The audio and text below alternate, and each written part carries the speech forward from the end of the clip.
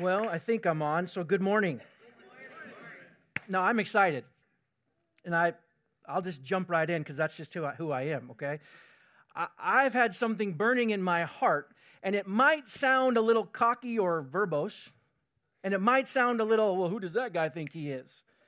But it's what I believe that I have for you today, all right? So let me just say this right now. I, Jay Carson, am destined for greatness. I am destined for greatness. Now, let me explain a little bit more. I am someone to the Lord.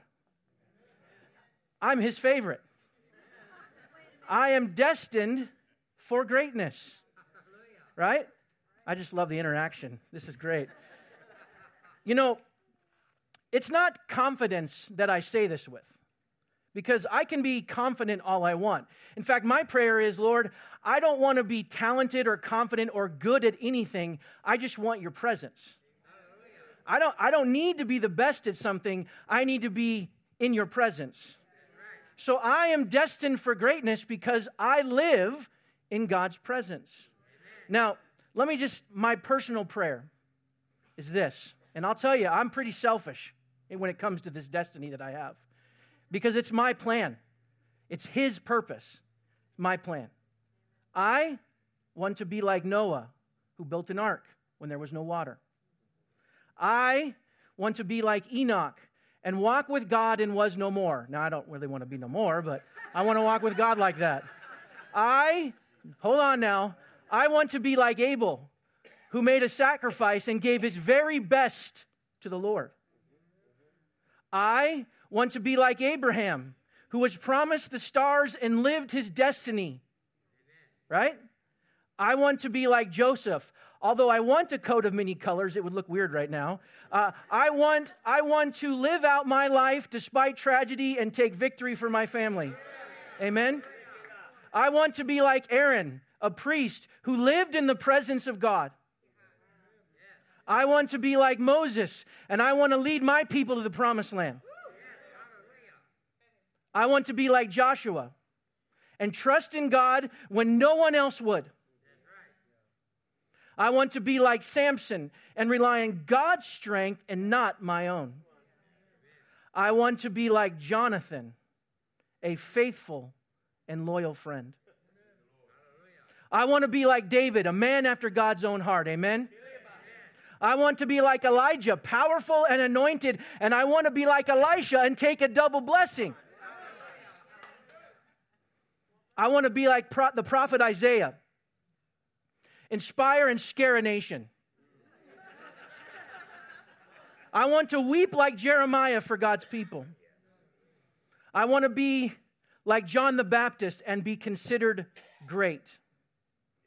I want to be like Peter and preach to God's church. I want to be like Mary and sit at the feet of Jesus. I want to be like Paul and change the very fabric of today's church. I want to be like James, and I want to pray so much that I have calluses on my knees.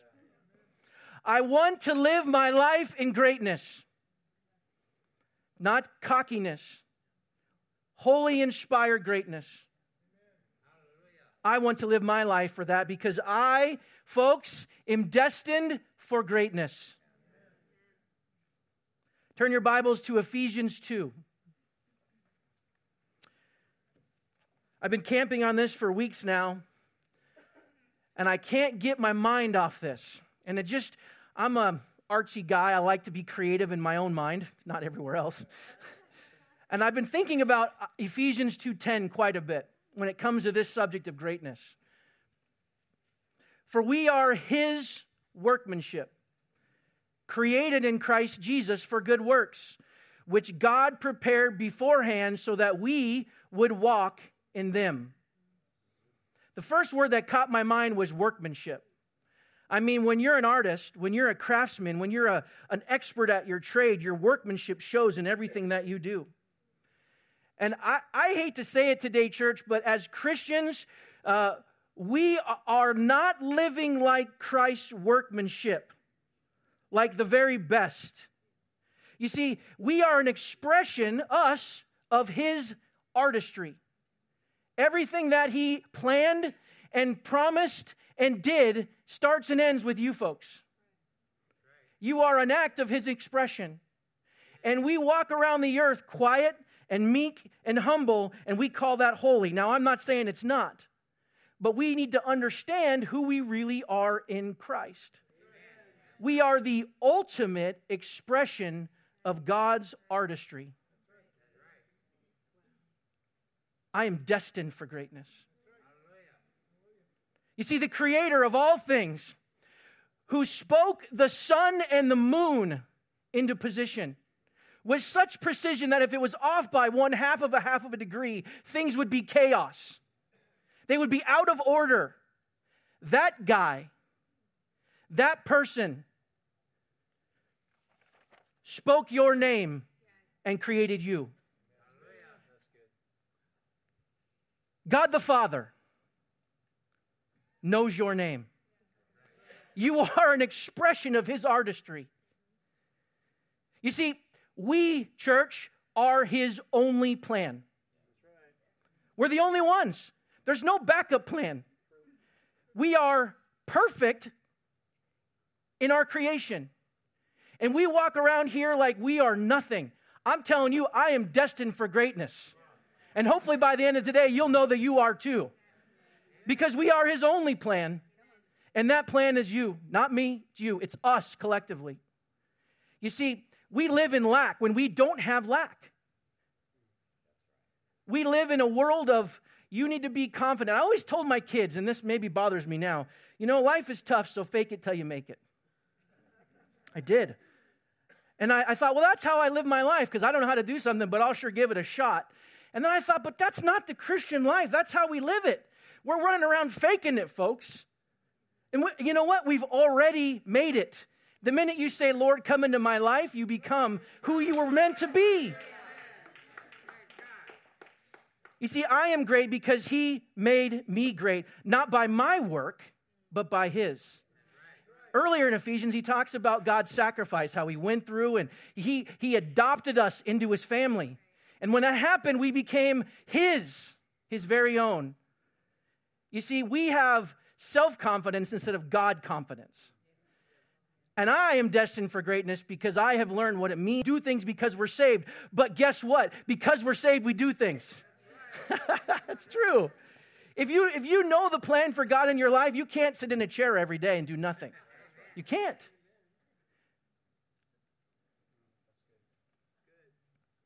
You see, he has ordained my steps. He has ordained your steps. And therefore, our lives are destined to do good work everywhere we go. You see, I am destined for greatness.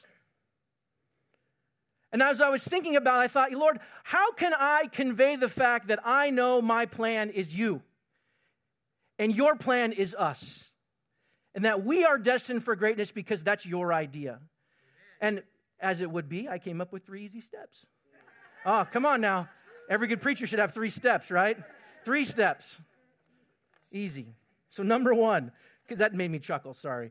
Number 1, to be destined for greatness, you must realize that we have a purpose in all that happens to me and through me. Now, we walk this world sometimes, I had a horrible day.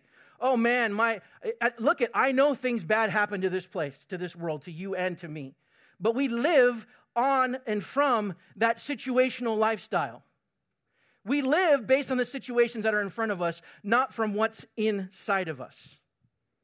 You see, I started reading in Philippians. I just couldn't get my mind off of Paul and the fact that he's writing to the Philippians and he's writing from them from great tragedy, right? And he says this in Philippians 1, verse 19.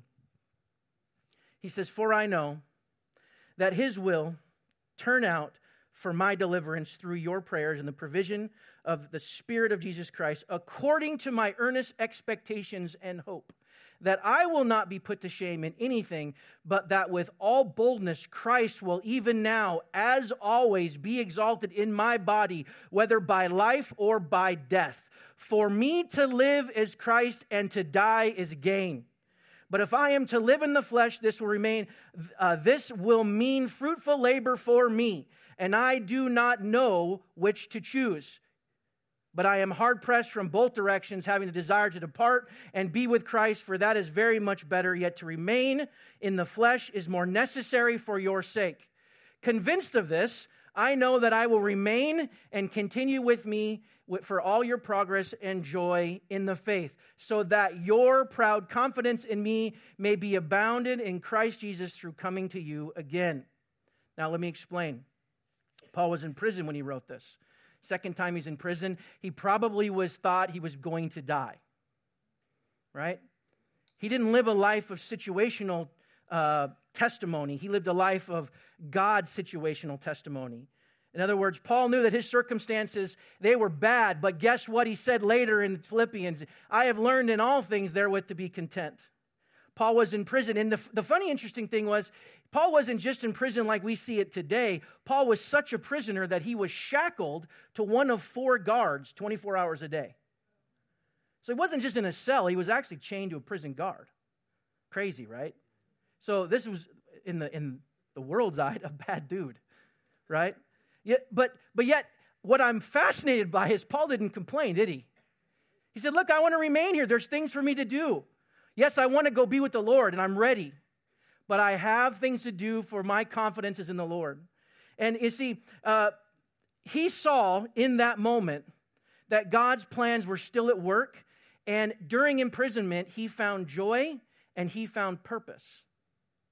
In the worst of situations, you can too. Life is not always enjoyable, but you have purpose during suffering and joy in the midst of battle. And that's how we should live. If you want to be destined for greatness, you have to live like that. You see, Paul's outlook was actually kind of bleak, but he was facing death. If these could be his last days, and yet he found reason to do good work and praise God. Today, we complain about everything and find purpose only when it's given to us. I talk to a lot of people every day that complain about everything. I mean, all day long, I take phone calls at work, and people are complaining about stuff and never happy, and they say, hey, I'll call Jay, he'll make it better. The truth is, it wears on you. And you know what the funny thing is? You know what I hear when I hear complaining? All I hear is complaining. Imagine a non-Christian hearing a Christian complaining. Can you imagine Paul writing this? I don't want to be here, shackled to these 4 smelly guards. But yet, hey guys, be happy. We laugh, but that's what we do. We walk this earth in meekness, not fierce like we should be. We walk this world complaining when we should be happy and joyful in all of our circumstances. It's funny that sometimes I hear people say, well, I only got 30 hearts or likes on Facebook or Instagram about that, so maybe no one liked it. Huh? I don't understand that. I just burn to everybody. So that's what I do. Like everybody. I would like everybody. Because I don't know am I being mean if I don't? But you see, I make joke of it, but it's so true. Your young people, listen to me, young people, you find your identity in how many people like you on Facebook, yet you have no connections. That's not God's plan for us. Sorry, side trick. You see, one of my new favorite quotes is this. I think I actually posted it on social media, so there you go.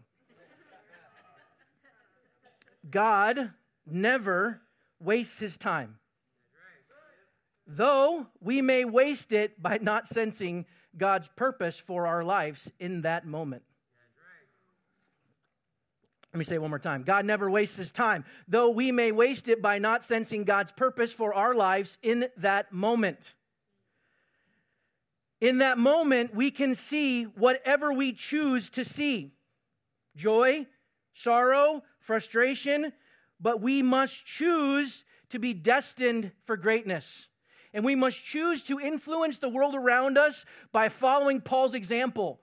Chained to 4 guards, this man saw his opportunity to preach to the Praetorian guards, and he even says, because of my witness. Their lives are different. I am meant to be in this place. Unbelievable when you think about it. I don't know many people that would do that nowadays. You see, Ephesians 2:10, we are his workmanship created in Christ Jesus for good work, which God has prepared beforehand so that we would walk in them. So if we were created for good works, we must then go do them. That brings me to point number 2, like a good biblical guy. Point number 2 says this: to be destined for greatness, we must always live in that moment. Sometimes we want to call like Jeremiah or Moses. I got news for you folks. God's divine plan isn't always obvious for us. Sometimes it's very small, but the consequences can be monumental. Monumental. We have the luxury of looking back in Scripture and seeing these great men, but I would love to have 5 minutes with them and say, did you know you were great at that moment? They had no idea.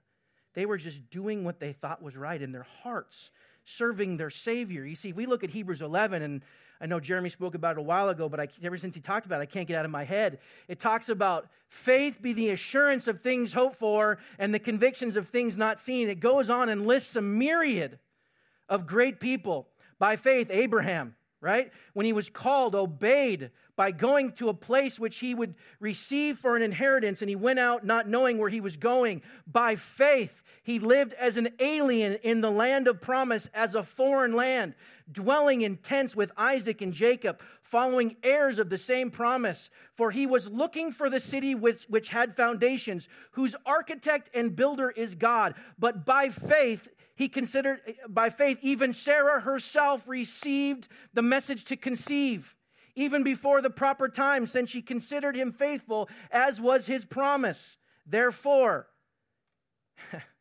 there was born even one man, and him as a good and dead, that as many descendants of the stars of heavens, in the numbers innumerable, in the sand which is by the seashore. By faith, he knew that what God told him was true. Amen. But I guarantee, at least let me back up. I would have said, really? God, I hear you. I appreciate that, but, well, I mean, seriously, think about it. The world wasn't very populated like it is now. I mean, I think the largest number they have was 1,000 at that point or something like that, 100,000 of thousands. It wasn't even, they never even heard of a trillion at that point. This is 2.5 trillion stars in the sky right now that we can count. I'm sure they could see the stars because they didn't have the city lights like we do. And I mean, just looking up at the stars some days, I just go, wow, I can't even imagine the promise that God promised him. And yet, his wife couldn't conceive. And yet, there weren't that many people around. And yet, but by faith, he grabbed a hold of that promise because he knew that he was destined for greatness. You know the best part of Hebrews 11 is this. And all the people, he talks about Abel and all, he goes through the whole thing. And my favorite part is 13 because most of us miss this. All of these people died in faith without receiving the promises, but having seen them and having welcomed them from a distance. They had no idea the gravity of the plans that God had for them. All they knew was what was going on at that moment. There's no way that Shadrach, Meshach, and Abednego would know what the plan was. They were just doing in their heart what they thought was right.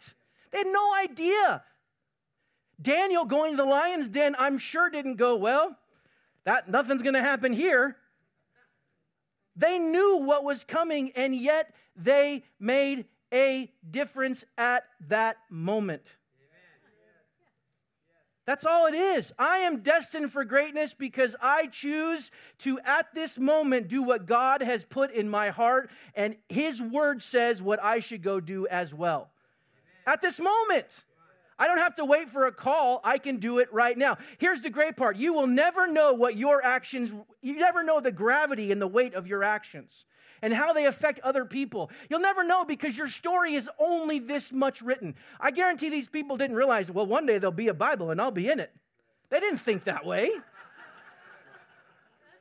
I mean, I'm going to write a book about that. How many times have I heard that? Famous people, I should write a book.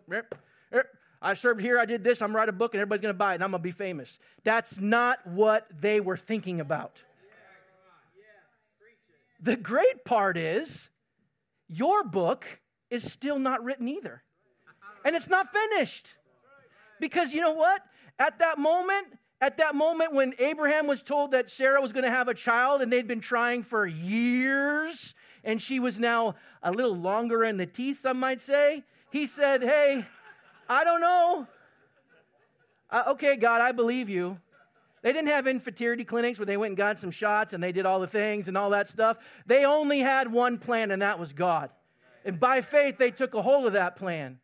Now, I love the fact that they didn't grab a hold of everything, because it wouldn't have been a cool story.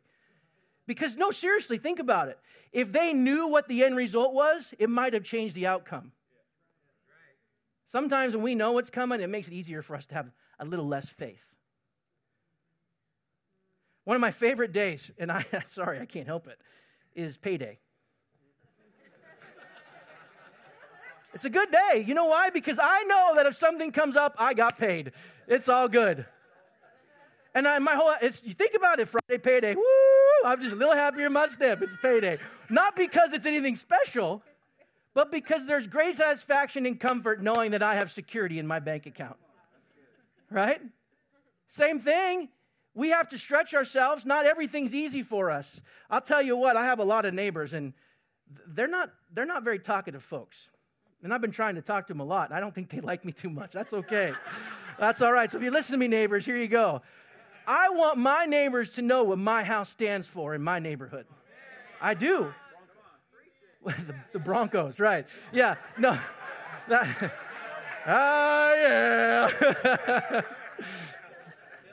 I want my neighbors to know that I am destined for greatness because they can have the same plan that I have. And that their lives don't have to be miserable and bleak. And their circumstances they're facing doesn't have to be overwhelming. Because why? Because I have something that they need. That's it. You know what I have? I have the love of a Savior and the comfort of Him dwelling inside of me. You see, by faith they wrote their own book. And by faith, we can write our own book too. We can do it.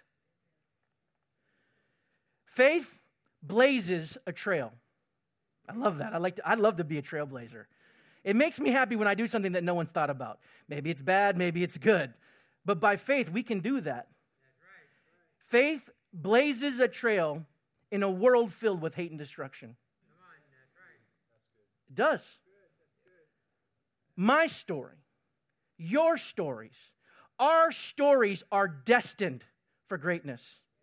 You see, we don't see the end result, and that's okay. But if you live knowing that you're perfect from a Creator who made you perfectly, that you were designed to be the way that you are, don't put yourself down. Don't live with self-pity. Don't live like you're a second-class citizen. Know that you are the child of the living God who's adopted and grafted in the vine, that you are special in all the ways, and that you are made perfectly at this moment, for this moment, the way that you are, because God has a plan for you. Amen? We need to live that way. And if you feel different, then get your head in the book, because this is the answer. Getting this to here will change who you are. Amen? It's not psychology. It's not Facebook. It's not talking to a friend. It's not praying more. That all helps. But this is what changes your life, the book. I brought my book today. Amen? You see, you are destined for greatness.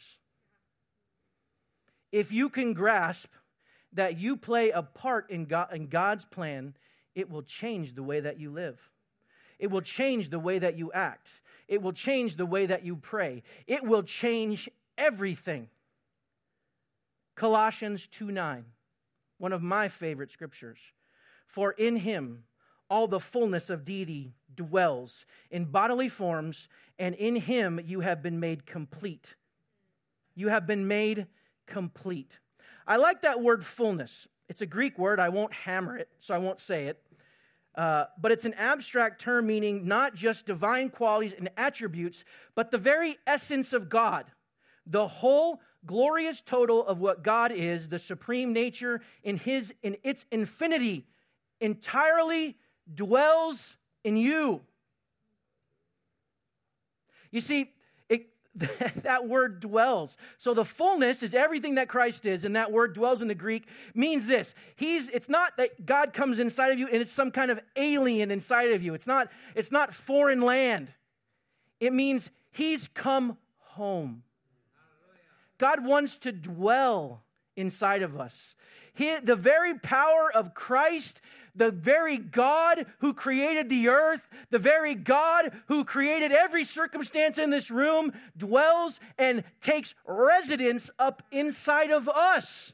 That's what makes us great. Because of that, we can do anything. Anything. It'll change the way that you live, folks. It will. We are destined for greatness because of who lives in us. Point number 3, in case you're keeping total, I was tracking it down. Number 3, to be destined for greatness, you have to serve regardless of the outcome. We like good results today, don't we? In fact, we give credit where, oh man, they brought 10 people to the fish fry. Woo, that's the best, yay! But we never talk about the one. You see, I'm not talking about acts of service. You can get busy. There's things in the church to do. Talk to, Dav and Laura, Kara and Jeremy. There's always something to do. We need to serve regardless of the outcome. I'm fascinated by this movie, and maybe you've seen it, maybe you haven't. It doesn't really matter. Kevin Spacey played a guy, and he paid it forward. It's called Pay It Forward. Yeah, you guys all say, yeah, right? And it's this great idea that, whatever you do to somebody else, hey, don't pay me back, just pay it forward. I was sitting in a Starbucks the other day in the drive-thru, and I go up to pay, and, that person paid it forward. I'm like, what do you mean? Well, they bought your coffee. Why? Well, they were being nice. You're supposed to buy the next person's coffee. Why? So, I peer pressured, and I caved, and I did. My first question was, well, how much is theirs?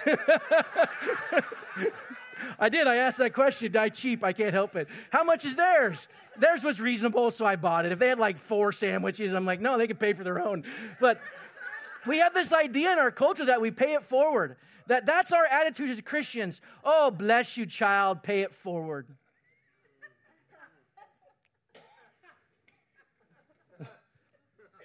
We laugh. But as Christians, we're supposed to be much more than people who pay it forward. We don't help people because we've been helped. We don't give our tithe because we have extra. We don't talk and witness to our neighbors because they're nice people. We don't do those things because it's convenient or easy or it's something that the world says we're supposed to do. We do it because of who dwells inside of us. That's an expression of his permanent residence here. Let me tell you, man, if you're struggling with something, if you want to change who you are, get a hold of this concept. Because you can do better and you can be better. Not on your own, but because of his strength. Amen. Pay it forward nonsense. Live it forward. Amen. Be a better spouse to your spouse. Be a better husband and wife to your spouse. Be a better father or mother. Be a better neighbor. Be a better coworker. Be a better brother. Be a better sister. Be a better person. Not because that's the right thing to do, because that's what the person who dwells inside of you planned for you. At that moment, be better. If you have a temper problem, stop it. You are not doing anybody any favors. Be better, because Christ the presence of the living God dwells inside of you. Let me tell you, have you ever tried to pray and be angry at the same time? You can't do it. Mow the lawn for someone who can't. Say a kind word to someone who needs it. Don't accept social norms. Don't drive by when someone needs help. Witness to the lost. Be hope for the hopeless. Say kind words to the people who don't know what kindness is. That's what we're called to do. That's the works. That's in the Bible. It's all there. That's his plan. It's not your plan. It's what he desires for his people. Be better. Do better. Live for destiny. You know what this living for destiny does? It changes your outlook on life. If you know that you're planned and designed to do something, it will happen because God enables us and helps us to be prepared. Living for something makes a difference. We have today a society of people who like to hold signs and yell a lot. We laugh, but I'm sure there's a few in this crowd. I feel like doing that sometimes too. But that does not make a difference. All it does is cause more chaos. We have to live for destiny. You see, your book is not finished. Your destiny is not done. God's plan for you is still there. I don't care what age you are, whether you're 10, 30, 50, 75, 105, and 220. God's plan still is there for you. Your book's not written, folks. It's not done. I hear that I'm retired now. Or I'm not old enough to do that. Or I can't afford this, or I can't do that. Listen, I'm telling you why, right? I'm telling you right now, there is a plan for your life. You just got to understand what it is, and it's right in this moment. Look around. There's things to do. Be that person. You see, Heritage, let's talk about Heritage Church. We have a goal. We pray for this every day. We pray that 10,000 souls would come home, would come home to a loving Father. 10,000 people would be baptized, born again, speaking in tongue, world changers. Can you imagine what that would do in Clark County? You see, it's not about having a big church. That doesn't matter. That's what the world focuses on. It doesn't matter if we have beautiful facilities, although they help. That's what the world looks at. One can make a difference. 2 can do twice as much, and 3 can do anything. All it takes is a few of you to grab a hold of the fact that you're not done and your story's not over, and you can be a part of something bigger than yourself. God's plan is to save America, save the world. And that's so good, Jay. Way to go. Save the world. Yes, Jesus. No, stop it. It's our jobs. We have to do better. I'm going to tell you a story. Is that all right? It's an interesting story. It's about starfish. It's kind of applicable. Now, once upon a time, it's a good story already, there was an old man who used to go to the ocean and do some writing. He had a habit of walking on the beach every morning before he began his work. How peaceful. Early one morning, he was walking along the shore after a big storm and had passed and found a vast beach littered with starfish as far as the eye could see, stretching in both directions. It'd be like Long Beach covered in starfish. Think about that. Off in the distance, the old man noticed a small boy approaching. As the boy walked, he would pause every so often, and as he grew closer, the man could finally see that the little boy was occasionally bending down to pick up an object and throw it into the sea. The boy came closer, and still the man started to cry out, "Good morning, young man. May I ask what you are doing?" The young boy paused, looked up, and replied, throwing starfish into the ocean. You see, the tide mister has washed them on the beach, and they can't return to the sea by themselves. When the sun gets high, they will die unless I throw them back into the water. The old man replied, but there must be tens of thousands of starfish on this beach. I'm afraid you just won't make it, son. Why are you doing this? I don't understand. You're not going to be able to do it. The boy bent down gently, picked up another starfish, and threw it back into the ocean. He turned and smiled at the man and said, it made a difference for that one. It made a difference for that one.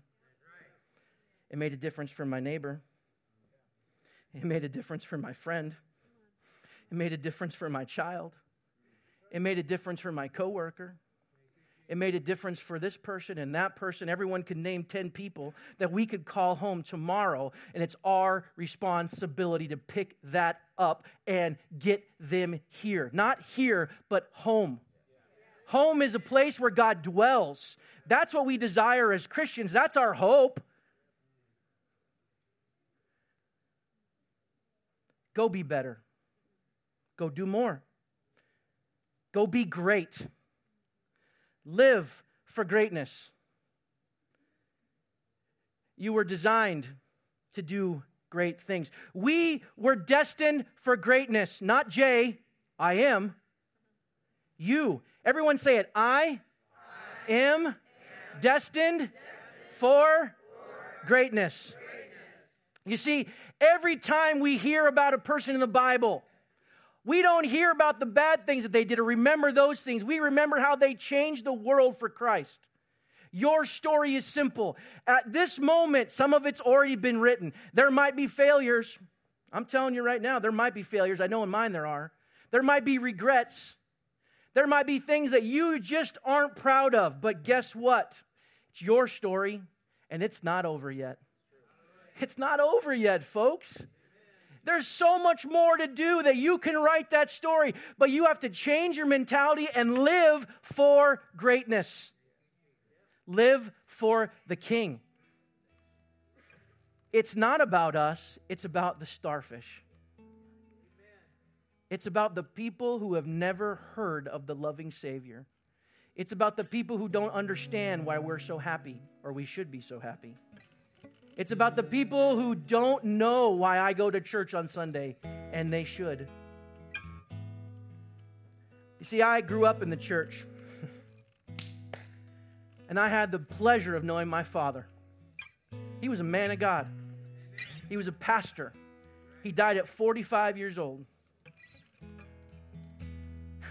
I'm actually amazed because every day, every week, every second, that man, he impacted me.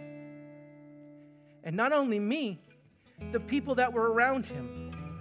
Every time I see it, they say, oh, Jay, you look like your dad. He was such a good man. I remember sitting down with my dad when I was around 20, and I said, Dad, you work so hard. You work 70 hours a week at church, and you work full-time at the grocery store in a small town cutting meat to make ends meet. I said, why do you do it? He said to me, because I can make a difference. Because I know what Christ did for me, and I can't help but do something for him. It's an expression of what's inside. I know where I came. I know my faults. I know everything about me. But I want to be like my Father. And I'm not going to let that stop me. I used to ride in Denver with my father, and he'd say, oh, I beat a guy up there. I shot a man there. I'm not kidding. He rode a motorcycle gang. Bad dude. But when he was saved, he was different. Strung out on drugs. Bad drugs. LSD, PCP, ABC, whatever those are. Listen, he was a bad dude. Every friend he grew up with was either in prison or dead. Period. Except for Brett. Every one of them. And he said, Jay, because of why God, because of how God saved me. How can I not tell people about him? Every second I have, every moment I breathe, everything that I do is a reflection of what God did for me. And so I can't help myself but go do something. He would tell me, I'd say, Dad, what do you tell someone if they say, I've got nothing to do? And he'd say, baloney, you have something to do. Do what's in front of you. Do what's in front of you. It's so simple. As a Christian, we have to do what's in front of us. Paul knew that in the prison, right? Do what's in front of you. Go be great. Change the world. Make a difference to someone. Listen, I'm telling you right now, you may think you're not worth it, but I'm telling you right now, you are. You know why? Because you are Christ's workmanship. There is nothing wrong with you. There's no flaw. There's no imperfection. There's nothing that's wrong with you. You are exactly God's plan. Exactly God's plan. Exactly. Exactly. Exactly. Each and every one of you, your story is still yet to be written. God has a plan. It's not done. You have things to do. Live for greatness. Be great, church. Do great things. Lord, we thank you, Lord, that we can be great because you are great.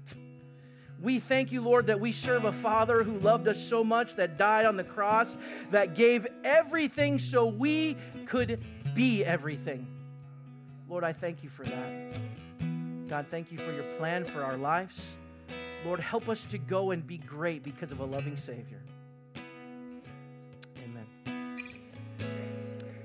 Amen. Thanks, church. Have a good Sunday. Amen.